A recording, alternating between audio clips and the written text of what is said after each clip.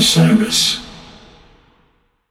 Hi, listeners. I want to tell you about a cause that I'm involved with at Heritage Radio Network. HRN is celebrating its 15th year, and to celebrate, we're deepening our commitment to giving voice to the next generation of food systems storytellers, and we need your help. Our internship and fellowship programs help activate new possibilities for underrepresented and underestimated young people through experiential journalism, audio engineering, and production training. Through these unique programs, HRN helps food equity stewards build essential workforce readiness skills that expand their potential and foster economic mobility. Please consider supporting these critical programs. And with a minimum donation, you can be entered to win a dinner for two at an amazing restaurant in one of 8 cities and tickets to a concert at a great venue in one of those cities. We have incredible partners across the country who have donated, as they also share our passion for helping to educate the next generation of food systems storytellers. Check out heritageradionetwork.org/15 to donate and enter to win today. That's heritageradionetwork.org/15 to donate and enter to win today. And make sure you donate before March 31st. Thank you. Hey everyone, it's Cam Hurt, host of the Best Show Ever podcast, and we have got a second season coming out very soon that I am very excited about. We've got some very cool special guests, including musical acts that we all love, like Karina Reichman, Daniel Donato, Jake Brownstein from Eggy, Rick and Peter from Goose, and many more. Tune in for new episodes dropping on Osiris Media March 5th on the Best Show Ever podcast.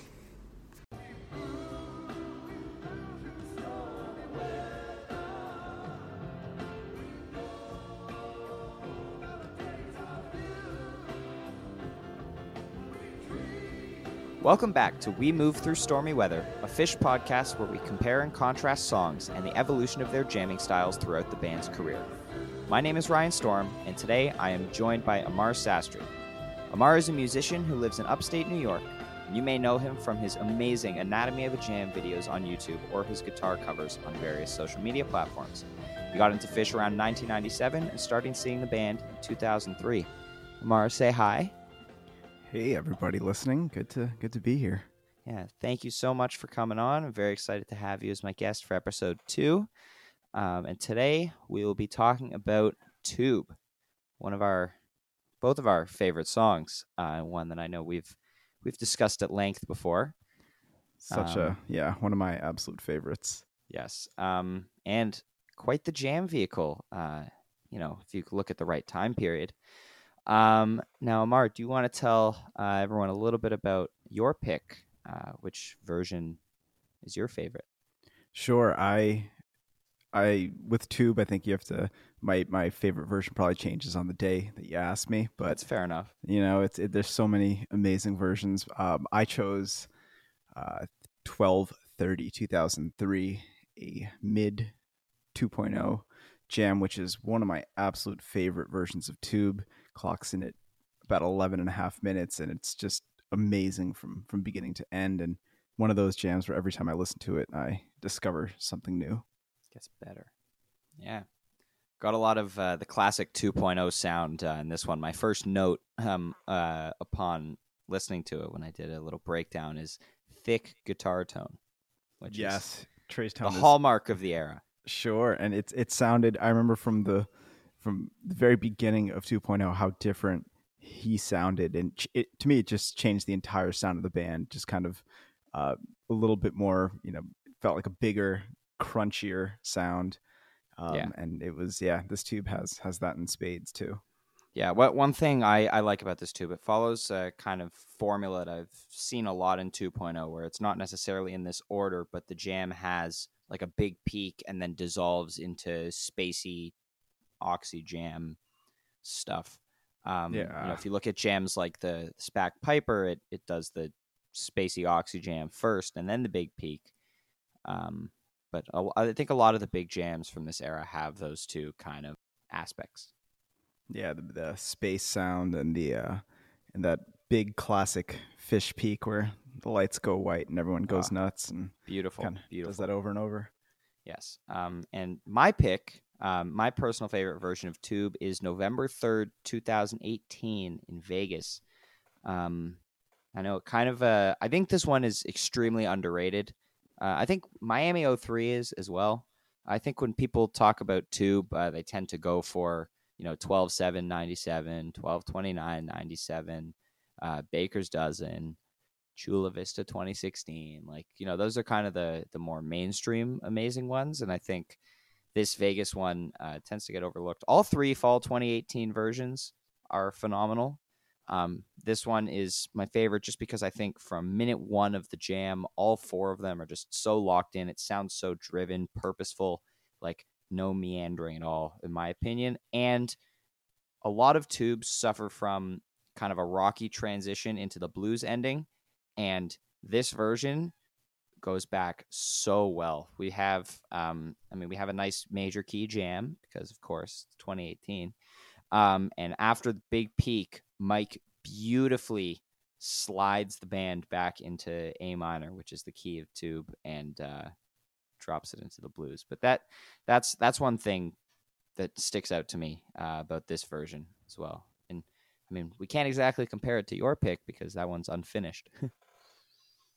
Yeah, it's they're such different versions that, and I mean, 15 years apart, I feel like two different bands when you listen to them side by side. There's even so many changes. Yeah, even a year apart, their sound is constantly changing, and their improvisational style is so fluid. And like the Baker's Dozen tube doesn't sound like this one. That's only a year apart. But yeah, so let's get into a little bit more of the meat of these jams. So I think obviously both of them start off in the kind of typical tube groove. Trey's doing his vamp on the A minor, and Page tends to take a lead early in a lot of tube jams, whether he's on clav or Wurlitzer or synth or organ. He tends to stick out at the beginning a lot of the time, I think. Yeah, I think in the very early days of tube, before it became a jam vehicle and when it was just a few minutes, I think that the jam section was essentially just a keys solo. Yeah. Where they just do that for a little while and the rest of the band would groove and support Page. And if you listen to the first couple versions from 1990, that's what it is. It's basically the jam is a 30-second to a minute piano solo from Page. So that was, believe it or not, pre-clav. That's right, yeah. Didn't get that until fall 94. He had such a limited rig back in the early days. He had to make a lot of sounds with not many options. Yeah, and then we both have oh no, just kidding. There's no key change in the Miami one. Trey flirts with a key change at one point in it, but not that one. But so we did kind of make a conscious choice to try to steer away from the more well-known 1997 versions, because I think there's not much that's left to be talked about for the two December 97 big versions of Tube, I think. What's your opinion on that? Yeah, they're great versions, and I think a lot of us have listened to them so many times that we could sing all the changes and notes. Yep. Yeah, so it's so... and there wasn't like a ton of... there was that big group mind groove thing that they were trying to do, where, in terms of like grooving as one unit. So it's not. It seems like that's the focus. That was the focus for a lot of those jams. So it's it's the rhythmic aspect that makes those so classic. But the versions we're talking about, there's harmonically and melodically, there's a lot more going on, and a lot more experimentation. Whereas those the cowfunk tubes from the late 90s are in comparison one-dimensional. Not that they're one-dimensional, but when you compare them side by side, they do one thing really, really well. Right, and they were trying to do that, weren't they? They were trying to really... Yeah, that was the goal. So mission accomplished, right? Trey was trying to solo less a lot in those days, and give more space to the other members, and it seemed like a very conscious choice that he talked about in interviews about playing less, and they did that for a long time. And for these versions, that kind of mindset went out the window, which I'm thankful for. Yeah, which I mean, you can see kind of the last bits of the kind of template for late 90s tubes in this Miami one. Like, you've still got a mic breakdown. Like, there's still Fishman has a breakdown as well, which is in a lot of those late 90s tubes, like a little like rhythm guitar tray breakdown, like a mic breakdown. You see the start-stop jams. Yeah, yes, that's yes. all. And the thing about the late 90s, the 97 tubes, is that a lot of those those start-stop jams happened in predictable order. You kind of knew who was going to go. At least in retrospect, I'm sure at the time, it felt really. When that sound had only been around and tapes weren't as easy to get your hands on, I'm sure there was more of a novelty. But but like for the Miami tube, it was I think Trey does one of the first start stops, everyone else stops, and then Mike and Paige battle a little bit, and then Fishman does an anti-drum solo where he's I love when he does that. They're so good because I think he's talked about this at length in press where he's like, I don't like doing drum solos. Yeah. He hates them, and I know he's appreciative of the art of the solo, but he says that's not for him, which is funny because he's so good at it. Like he doesn't, but Octopus. He's got he's got that big FU attitude when it comes to drum solos, and it shows. Like especially in that version where he's all over the place, and it sounds so good, and it's really unpredictable and unlike any drum solo I've ever heard, which is probably his intention. Yeah, I know. My favorite is when he'll like be absolutely tearing it up during a song, and then they'll do an anti-drum solo, and it's like if he had just kept playing what he was doing before, it would have been an awesome drum solo. But he purposely like I know one that I remember was Meat from Hampton 2018. I think I remember that one. Yeah. And another really cool thing about this version is, I mean, regardless of whether they were like spacey and ambient or rockin', there was a lot of intensity to 2.0 jams, I think. Because I think that's due in part to those being some of Mike and Fish's best years. I think it also might just be because Mike was really nice in the mix in that era. But I noticed in a lot of 2.0 jams, Mike and Fish are absolutely locked. And the grooves are just amazing. I think that definitely contributes to the intensity, even if Trey and Paige are both just dicking around with effects and noises and stuff. You still got that grounded bass. And at the end of this Miami tube, when it kind of drifts off, Fishman's still holding the beat, while everyone else is just going off into outer space. I think that's really cool. That's I like it. Yeah, that's a good point. The mix, I felt like added so much to their direction in a lot of jams and songs and performances. Because 2.0 was that was the last time that Paul Languedoc was behind the boards, who was the famous luthier who built Mike and Trey's basses and guitars. Mm-hmm. And that was his. I think he started running sound in the late 80s or mid late 80s, pretty much since the beginning all the way till the end of 2.0. And he, I really, he's to me very much an unsung hero in the scene because of how good his sound was. I remember it which was probably the best sounding outdoor concert. It was the most crystal clear sound I've ever heard in my entire life. I couldn't. And I remember getting there, and I was like, "Oh yeah, this is why people travel thousands of miles to see this band," And it was so. And I think I know a lot of people took it for granted, and I know the new guy is great too, obviously. But Paul was really had something special, and in those 2.0 years, do we know what his name is? I think it's Gary Brown, Gary with 2 R's, I believe. Shout out Gary Brown. Yeah, I believe I could be wrong about that, but I believe he runs front of house for them.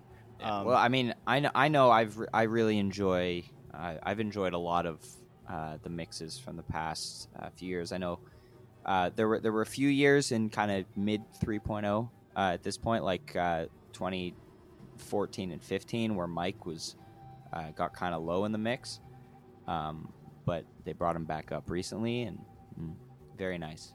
Yeah, 2009 was very, at least for this. I don't know what other people feel, but that was a really recalibration. Rough. But I mean, you're right. The thing is I remember at the very 3609, the first comeback show. It was I don't think I've ever heard worse sound at a Fish show in my entire life. You were there? Yeah, I was there. Yeah, I was there. It was probably the mix was all over the place. It was like people would just disappear. Maybe it was just my memory of that night. And I saw a bunch of shows over summer '09. It started to get better and better. And I think probably by the end of that year they had it pretty dialed in. And Gary was new to the mix, so definitely a huge learning curve. But yeah, I'm a big fan of like 2010 through 2012. How the sound was. Yeah, like those a lot of mic. For sure, yeah, very crisp sound, and I think it's a universal fan thing that everyone wants mic as loud as possible for a louder reasons. mic, right?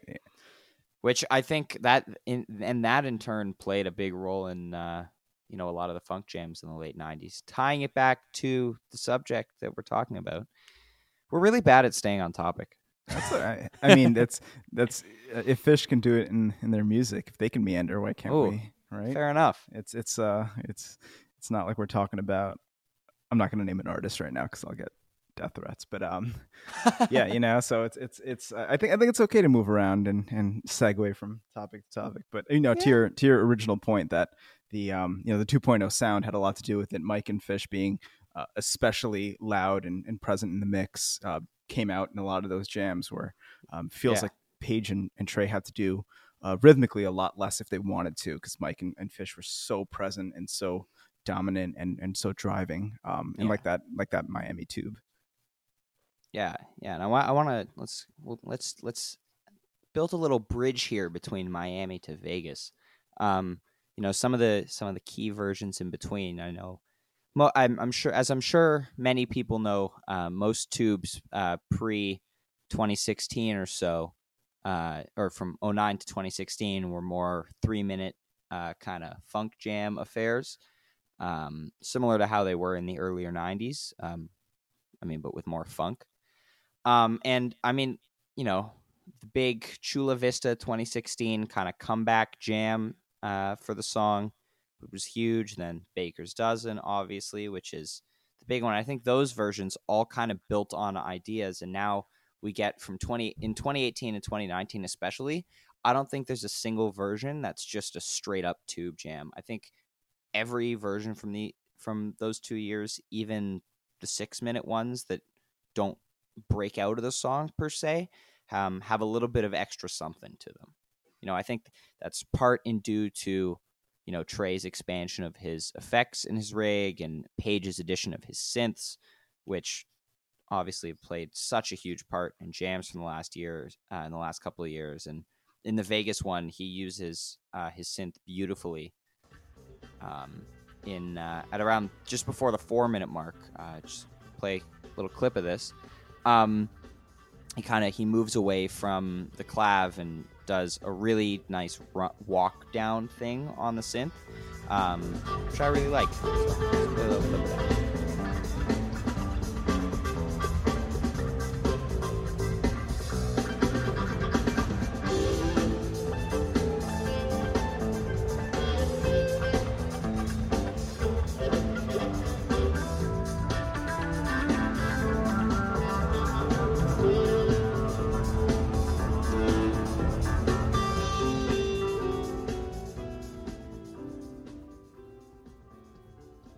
So yeah, that's the synth lord himself, Page McConnell, which he also goes synth lord in the Miami tube towards the end. He does, yeah. That's right. My last note of the song is Page is summoning spaceships on CS60. Yes, that's spot on. It gets the wheels fall off in that jam, and it's like a beautiful, controlled way. And if you've ever tried playing that weird kind of spacey thing they do in the in that Miami tube, if you tried doing that like with other with other musicians, it is so hard, and they make it sound I remember when I first started listening to that kind of stuff that they would do. Yeah, and it's like I was like, oh, they're just kind of like at the time I was like, oh, they're kind of like playing nonsense. You listen closer, you're like, oh no, there's some deep shit happening here. It's really it's like they're really going out there, and it's so hard to put into words how they do it, but it's everyone knows it when they hear it, that kind kind of out there space thing where those are my favorite kind of spacey jams when Fishman is still holding down the rhythm and there's still like a bass to it, but it's like drifting off a lot. So I mean, and I do prefer it when they don't do that for 20 minutes. Looking at you, Fall 99. Right. But maybe I just realized I made a Fall 99 joke about the same thing in the last episode, so maybe I'll just make it a thing. Every episode I trash on Fall 99 for having 20 minutes of the same jam. That's callback humor, I think they call that in the industry, maybe. That's great. Do a contest in like a year, like find all the timestamps of all of my Fall 99 jokes. Yes, and you will win a Fall 99 recording of your choice. That's not bad. Gotta write that down. Remind me in a year. Anyway, back to the jams. You gotta let's take another piece out of this Miami tube. Your favorite part? It has to be. So the start-stop jams are instantly great. That it starts and a lot. And I think what I love about this too is that a lot of start-stop jams don't happen till later in songs, but this one happens like I think less than a minute into the jam. So I think like that they're kind of in a playful mood. So I think that's probably one of my favorite things is how it starts, and it felt, at least at the time, unexpected to have a start-stop jam so early in a jam. No wooing. Right, no wooing. That was. I wish there was a way that you could woo while you're at the show, but then it just doesn't show up on the recording. There is a way. You just have to woo silently, like inside. Yeah, that's hard. It is hard. Yeah. When you're in the building, it's really hard not to. See, I mean, it's obviously Trey's at fault because he eggs the audience on to woo much of the time. So I can't. I'm still allowed to bash on wooers while wooing myself. That's okay. It's and I know I forget if it was you or someone else brought up on Twitter yesterday, like, man, back in the because we were watching about the Halloween streams, and it's like, wow, people in the 90s used to know how to clap on the 2 and 4. And I was like, underrated skill. What happened? That's there's this great YouTube video. I think it might be Harry Connick Jr. I know it's like a very famous keyboardist singer. I believe it's him. He's playing at some big gig, and the audience is clapping on the 1 and 3, and he adds an extra beat, and all of a sudden they're clapping on the 2 and 4, and it's just so masterful. That's awesome. That's it's a professional right there. Yeah. So I think that's part of the problem with wooing is that you have all these wooks in the crowd who aren't paying attention to the time and just yelling woo in the break. Sure. Yeah. And so I think that's part of why people don't like them. But anyway. Yeah, that's true. Let's play a clip of those woo-less start-stop jams from this Miami too.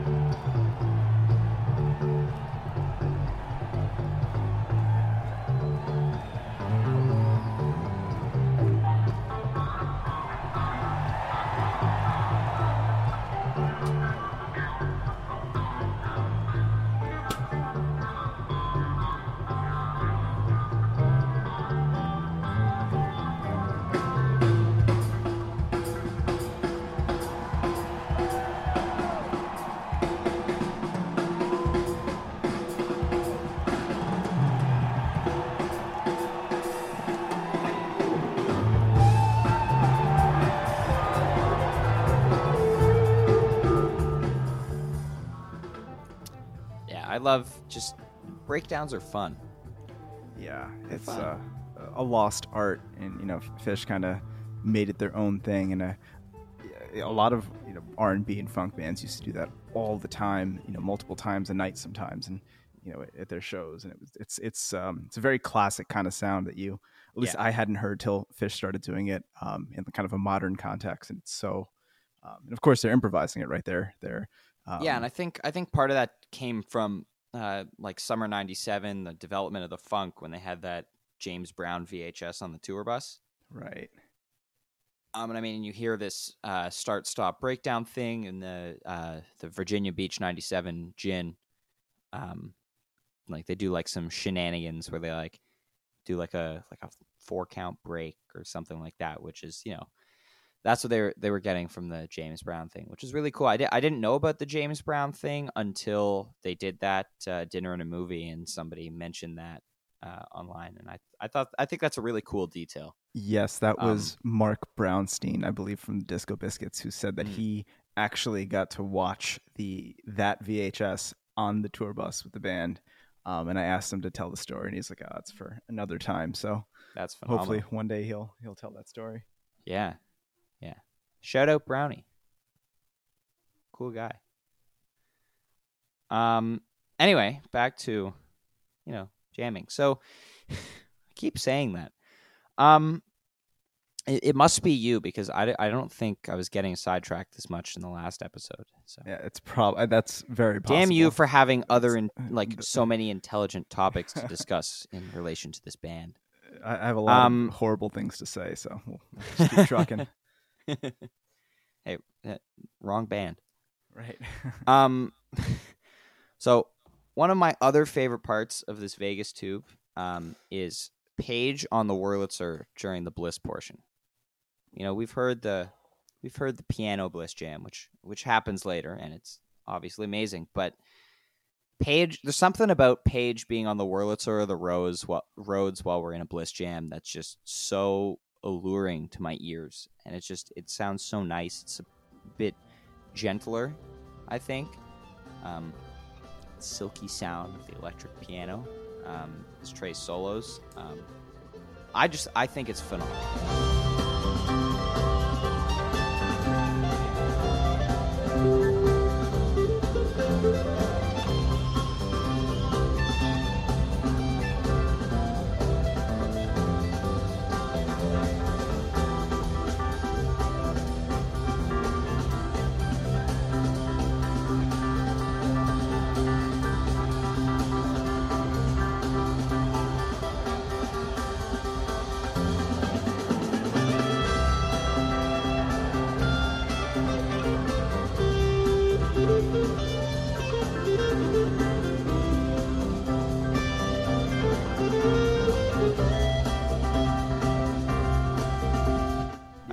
It's a big part, at least to me, is with that sound, especially in that jam, is the Wurlitzer and the Rhodes. They're stereo instruments, right? So you hear like a warble from left and right between channels, right? Especially the Rhodes. So it's like, to me, that's inherently psychedelic. Like just hearing that, just holding a note, holding like a chord on a Wurlitzer or a Rhodes, to me is like it's like a religious experience, just to hold it and just feel that warble, that kind of warp going from left to right speaker, and to me it's especially very... another version of tube that does that so well is Mexico 2019, February 22nd. That version gets a little bit spacey. Page hits the Rhodes. You listen to that in headphones, it's like he's wrapping you in a warm blanket of electric piano. It's such a nice sound. Beautiful and it's not always on, and it's sometimes it's harder to pick up at a show as well, because you're in a big room and it's not being piped directly into both of your ears. But when he switches that on when I'm listening, especially when I'm in the car. Yeah, for sure. You feel it reverberate in the cabin. Yeah, it's so good. And Fish is one of the few bands that can afford to tour with Wurlitzer, a Rhodes, an organ, and a lot of bands Everything. don't have that. Yeah. And a lot of bands use digital plugins and stuff to get that sound, and some of them can sound really good. I've used some in my recordings that I think sound great, but there's really nothing, at least to me, nothing can compare to the real analog kind of sound of that. Yeah. In my rig, the only real instrument I have is a piano. Everything else is, I have digital patches for them. But I know most bands, I think if they pick one or two of them they go with an organ or a clav, and then they'll use a Nord. But no, Page is too cool for that. He has a $6,500 Nord for his samples. Wow, So you can suck on that, musicians. That's amazing. Well, I guess he's earned the right to ball out on his rig. Yeah, I'd say that Page's rig probably is the most expensive, but I don't know how much guitar amps and racks and microphones and stuff costs for like Trey's rig and mics for that matter. Or how much a marimba Lumina costs. That's true. I think it's got to be some kind of custom instrument, right? You can't like order one from Guitar Center. I believe that was. I'd like to order 2 marimba Luminas, please. No, marimba Lumina price. Okay, it's only $5,000. Oh, it's not bad.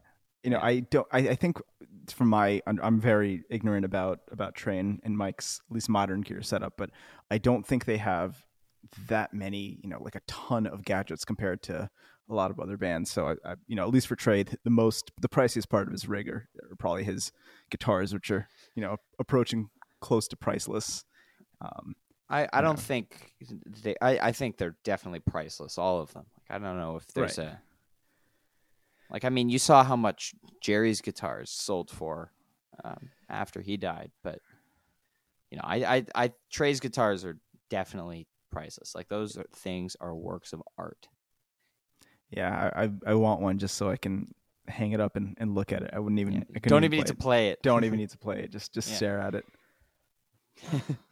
Yeah, just a replica of the Ossadok just in my bedroom, so it's the first thing I see when I wake up in the morning. I'm just like, yes. And and speaking of that, it's the big thing to me about the 03 sound, which this tube is probably one of the best examples of, is Trey took a little pedal called a compressor out of his rig, and the compressor, if you listen to, for example, like what's a Guela Papyrus, something with a lot of pop in the sound. He's got this thwack in all of this in his single note playing that's very, very apparent and just a huge part of his sound.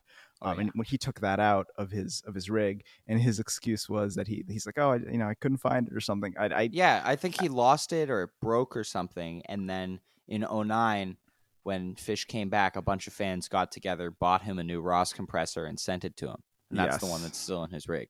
Right. And and to me, like, I don't buy that, because I don't think you take a pedal out of your chain that's been on your board for decades unless it's a very conscious decision. That's my opinion. But I think, at the time, I don't think I loved it compared to that, really smooth, lasery sound he had in the 90s, because it was like big and very kind of hairy in 03. But in this Miami too, he goes into like 3 or 4 different solos, and he does this thing which I don't know any guitar player in the world can do as good as him, which is he'll kind of go in between rhythm playing and melodic soloing, while Page and Mike are weaving around him, and I've never heard anyone do it that way, and this tube is probably one of my favorite examples. No other band jams like this. It's so cool listening to the interplay, because of the fact that even the other jam bands, most of them have gone through a lineup, like multiple lineup changes. Sure. And I mean, Fish's lineup hasn't changed since Jeff Holdsworth left the band in 1986. And they are one single mind when it comes to improvisation. That's their thing. And it's anyone who's so cool. And anyone who's been in a band if you're in a band with 3 other people, it's like you automatically have like 3 new wives in the sense of having to maintain these very intricate relationships, and it's for them to be together that long, to me, kind of speaks volumes about their friendship and love for one another. Yeah. But yes, your point about the switching between rhythmic and melodic playing is such a good point, and that's very present in a lot of tube jams, because he does play a lot of rhythm guitar towards the beginning, and sometimes he'll kind of trade off with Page. He'll he'll do some soloing and then go back to the rhythm. And he does that in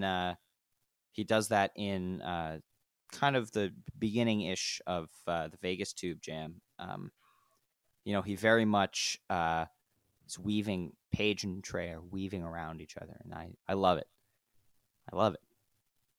It's amazing. Yeah, that's one of the things that they do. Like you said, in almost every tube, there's that kind of back and forth between Trey and Paige, where they're kind of on one team, and Fish and Mike are on another rhythmic team, in the sense of exploration. And and sometimes it's a pretty strict dividing line, and sometimes they're all kind of doing it with each other. And it's to me, that speaks of how malleable they are as improvisers, and how difficult it is to do, and how easy they make it look. Yeah, especially, as someone who, I'm in a Fish cover band. Modulating isn't always so easy, and when they do it on a dime, or just so well with each other is so impressive. Like, yes, it's the A minor to C modulation doesn't have much of a change in the sound except for the root note, pretty much. But it's so cool listening to how it happens. Trey will, start using C as the root note on the guitar. As a keyboard player, I'm not 100% sure how to get that different sound if you're playing the same runs of notes. But I know the whole band catches on almost immediately, and it's really cool. Around just before 4.5 minutes, fantastic modulation. And then the modulation back into the jam after the big peak at the end. After the peak, Fishman makes the spot-on decision to bring back the tube beat around 8 minutes and 40 seconds, and then Mike slides it back into A minor. Let's play a clip of that transition back into the song, actually.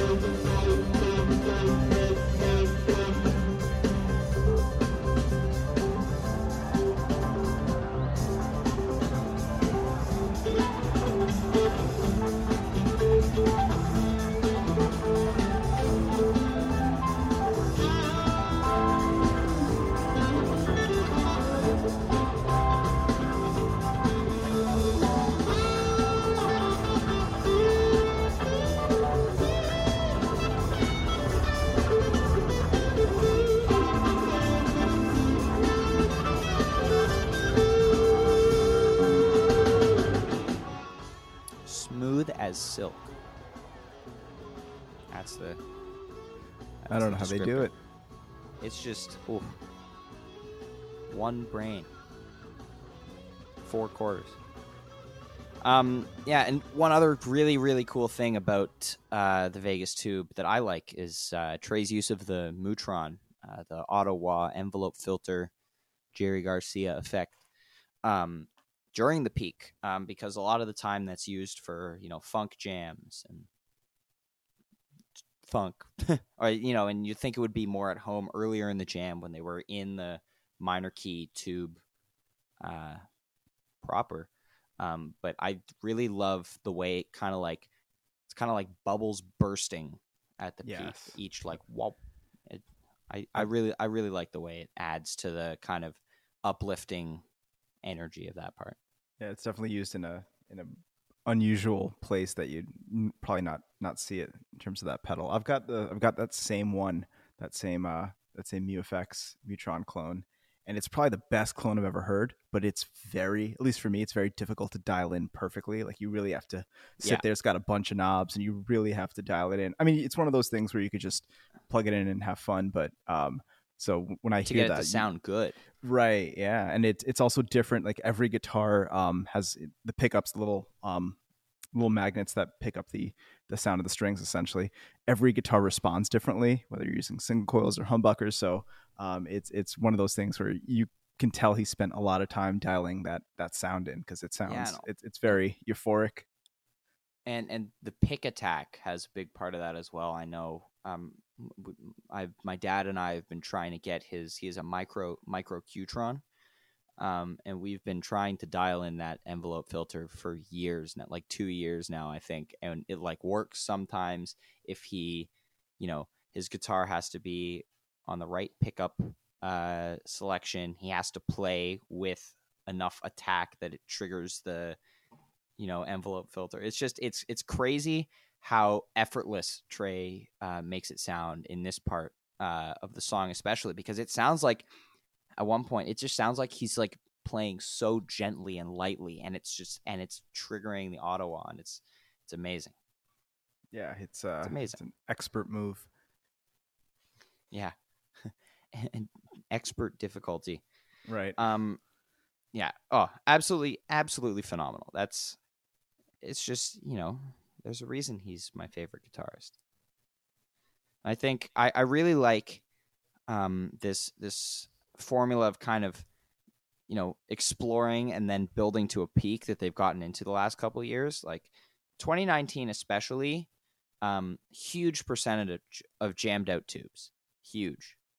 Off the top of my head, I think there was, out of all the versions played last year, I believe there was like one that wasn't jammed out. Wow.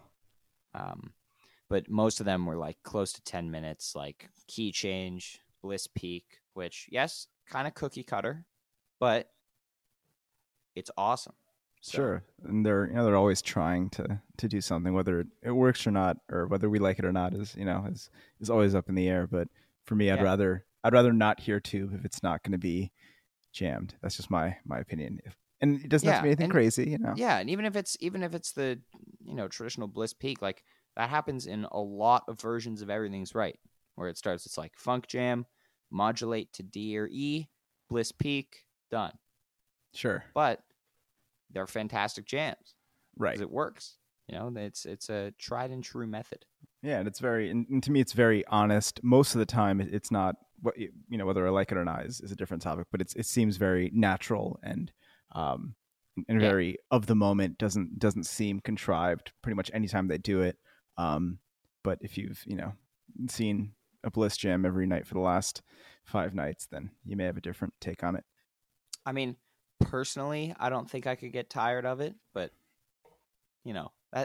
that's just me. I will also, I eat up everything that the band does, and I definitely fluff things. But well, hey, I mean, it's been 9 months since the last Fish show, so I mean, I would do unspeakable things for even a predictable Bliss jam. So I would do unspeakable things for like a Coventry level show. It's you don't know what you got till it's gone, right? It's just for them to perform, which I'm still holding out hope for New Year's. That's fingers crossed. I think you maybe let down, but I know. I hope I'm expecting to be let down, and I'm hoping I'm let down to the tune of Big Cypress, but you mean I'm also probably going to be let down on that. You mean you want them to stream Big Cypress? Yeah. Oh, nice. Yeah, that would be like the full 8 hour long set. Oh yeah, just be in my basement by myself until with the lovely people on Twitter until the wee hours. That's hey, I'd take it. Listen, I'm hoping either Big Cypress or New Year's '95. Ooh, yeah, that'd be something 25th else. anniversary of it. That's true. Yeah, I didn't think about that. I feel like that's got a good chance of that happening. Yes. Yeah.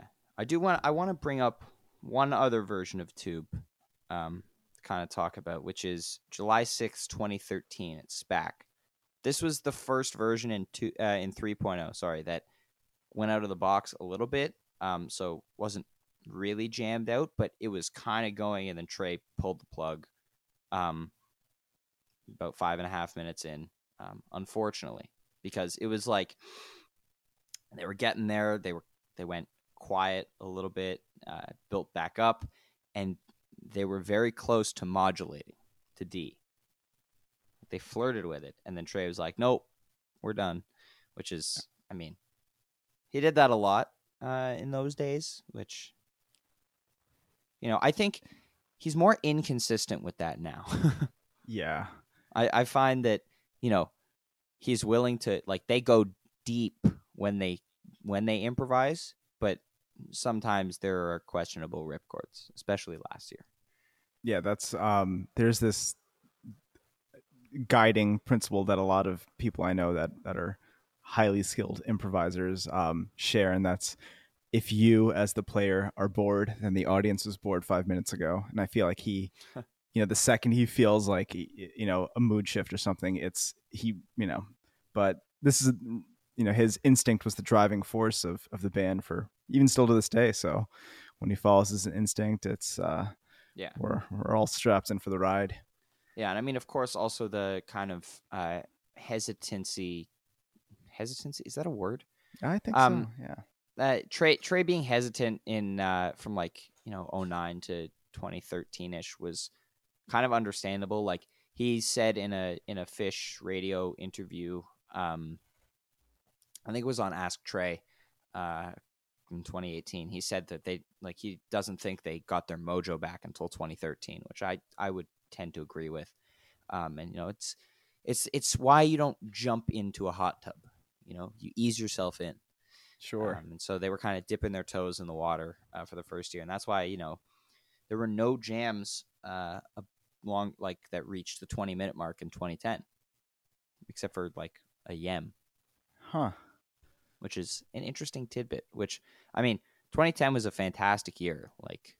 Lots of great shorter jams and tightness and energy, but nothing crazy. And I think that's something we definitely take for granted nowadays, which is the level of improvisation that we've been getting from the band recently, especially since the Baker's Dozen. I think, a lot of people complain about the quote unquote 3.0 Bliss Jam, which I think started to become really, really prevalent in 2015. A lot of those summer 2015 jams go kind of to that place, I think. And the Baker's Dozen had a lot of that as well. But, a lot of jams in 2018 and 19 have gone dark, which, that appeals to people. For sure. Yeah, I'm one of those people. Give me my nightmare fuel. I want, I love the, to me, and it's also unpredictability, right? I feel like Right. I can hear, most of the time, I can hear a Bliss jam coming from a mile away, but there are times where, and I'm sure you can, what I'm talking about, where they'll Yes. be jamming and they'll bust right into it kind of on a dime. And to me, that's really very magical sounding when it kind of comes out of nowhere.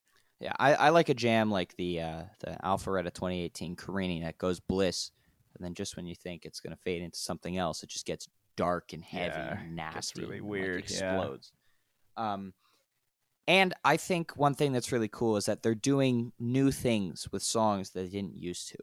I mean, they're not jamming out every version of a song. Like if you listen to every Ghost in 1997.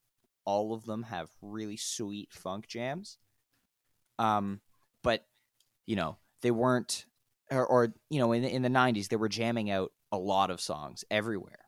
Now, it's not every show jams get placed in random spots, but it can happen at any show. And I think the surprise factor is one of my favorite things about the last few years is that, they could drop a 20-minute jam in the first set. They probably won't, but they might. And songs that used to go deep all the time, for example, like 2001, doesn't usually, but then it's all the more special when they drop something like the Met last year. Yeah, for sure. It's not knowing when or where a big jam is going to happen, I think adds to the excitement factor, especially before a show and, when the lights go down, like that feeling of, it all kind of spirals out from that, and also big jams out of songs that people may or may not like, especially newer songs. I remember when Fuego and that kind of stuff was happening, and then big jams started to come out of them and started winning people over. So it's Goes both Yeah, ways. that's the case I always make for something like Soul Planet when someone's like, "Oh, that song sucks," and I'm like, "But look at the jams." Right. Yeah. It's the pretty much almost every version has some kind of big jam out of it, right? It's pretty Yeah, kind pretty of common.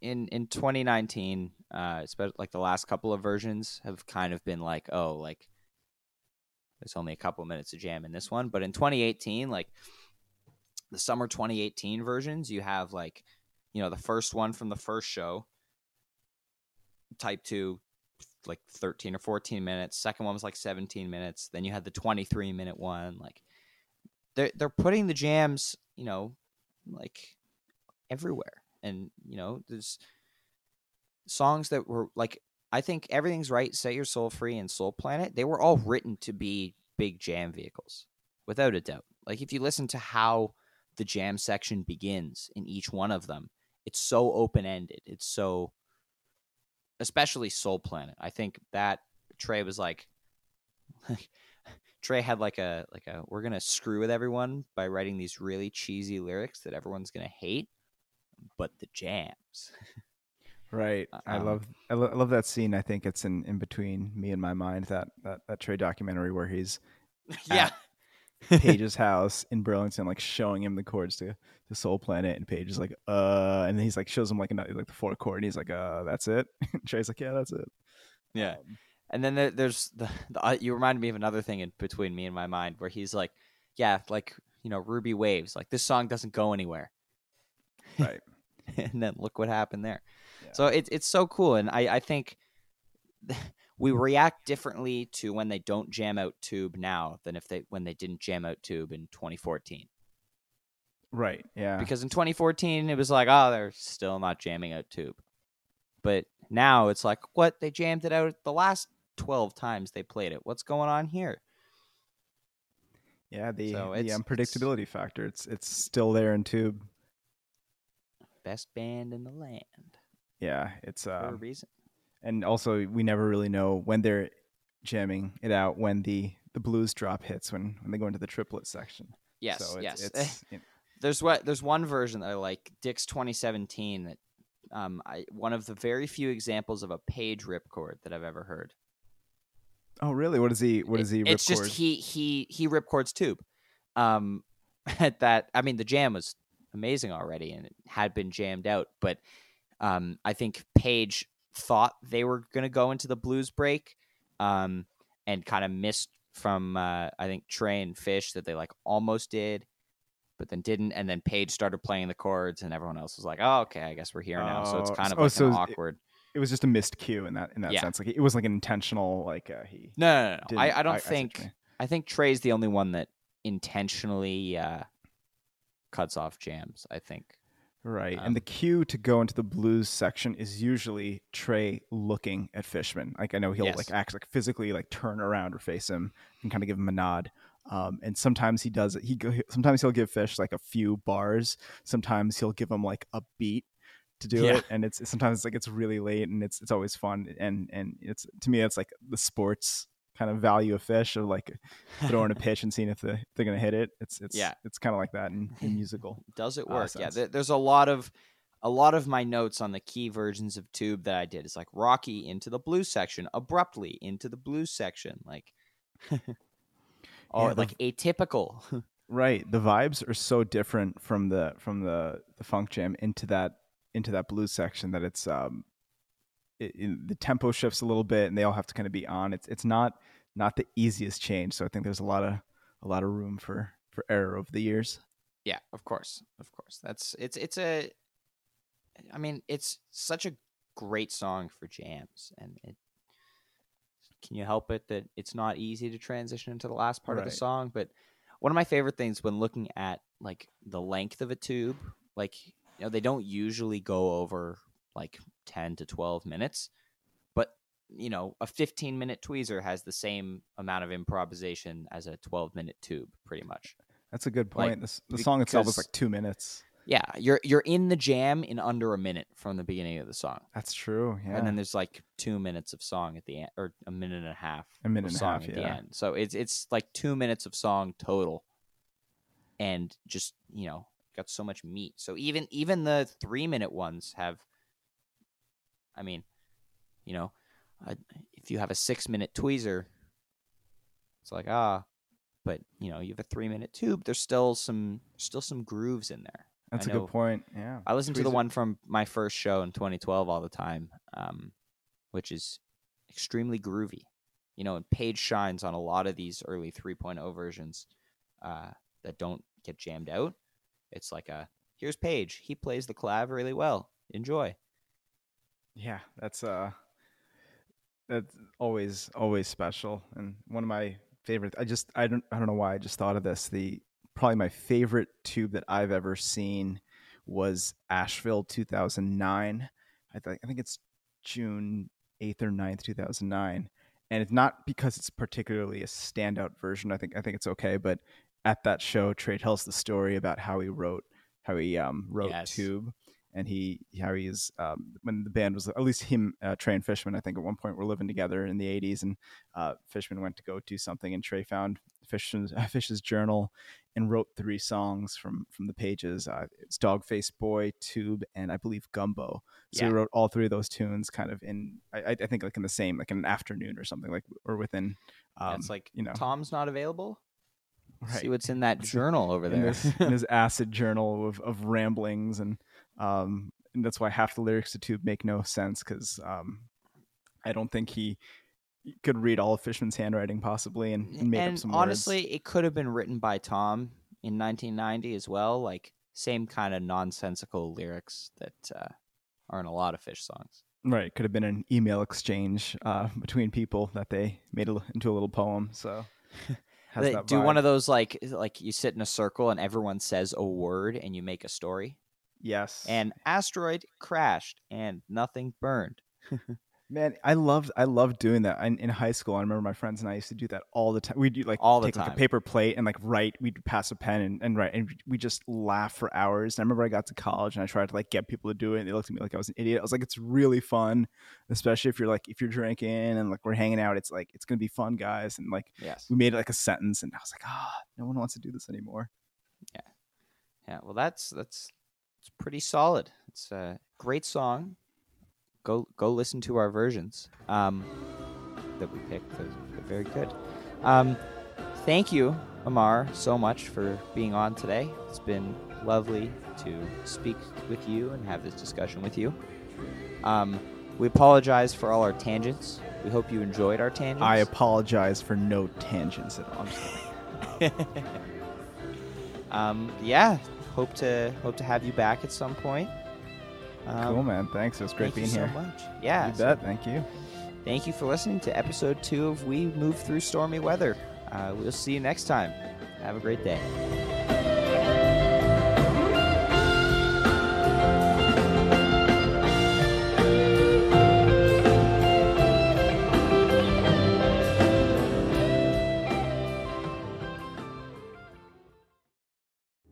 Hi, this is Henry Kay, host of the #1 music history podcast, Rootsland. Come with me on a journey to Kingston, Jamaica, where we explore the world of reggae music and the untold stories of some of the genre's greatest legends. From the ghettos and tenement yards where the music was born, to the island's iconic recording studios. We are so excited to team up with Osiris Media, the leading storyteller in music, because as you'll hear, sometimes the story is the best song. Hello, and welcome to Novel Conversations, a podcast about the world's greatest stories. I'm your host, Frank Lavallo, and for each episode of Novel Conversations, I talk to 2 readers about one book. And together, we summarize the story for you. We introduce you to the characters, we tell you what happens to them, and we read from the book along the way. So if you love hearing a good story, you're in the right place. Our 9th season is coming this fall. Tune in to hear from some of the all-time great authors, Charles Dickens, Jules Verne, F. Scott Fitzgerald, and more. Subscribe to Novel Conversations wherever you listen to podcasts.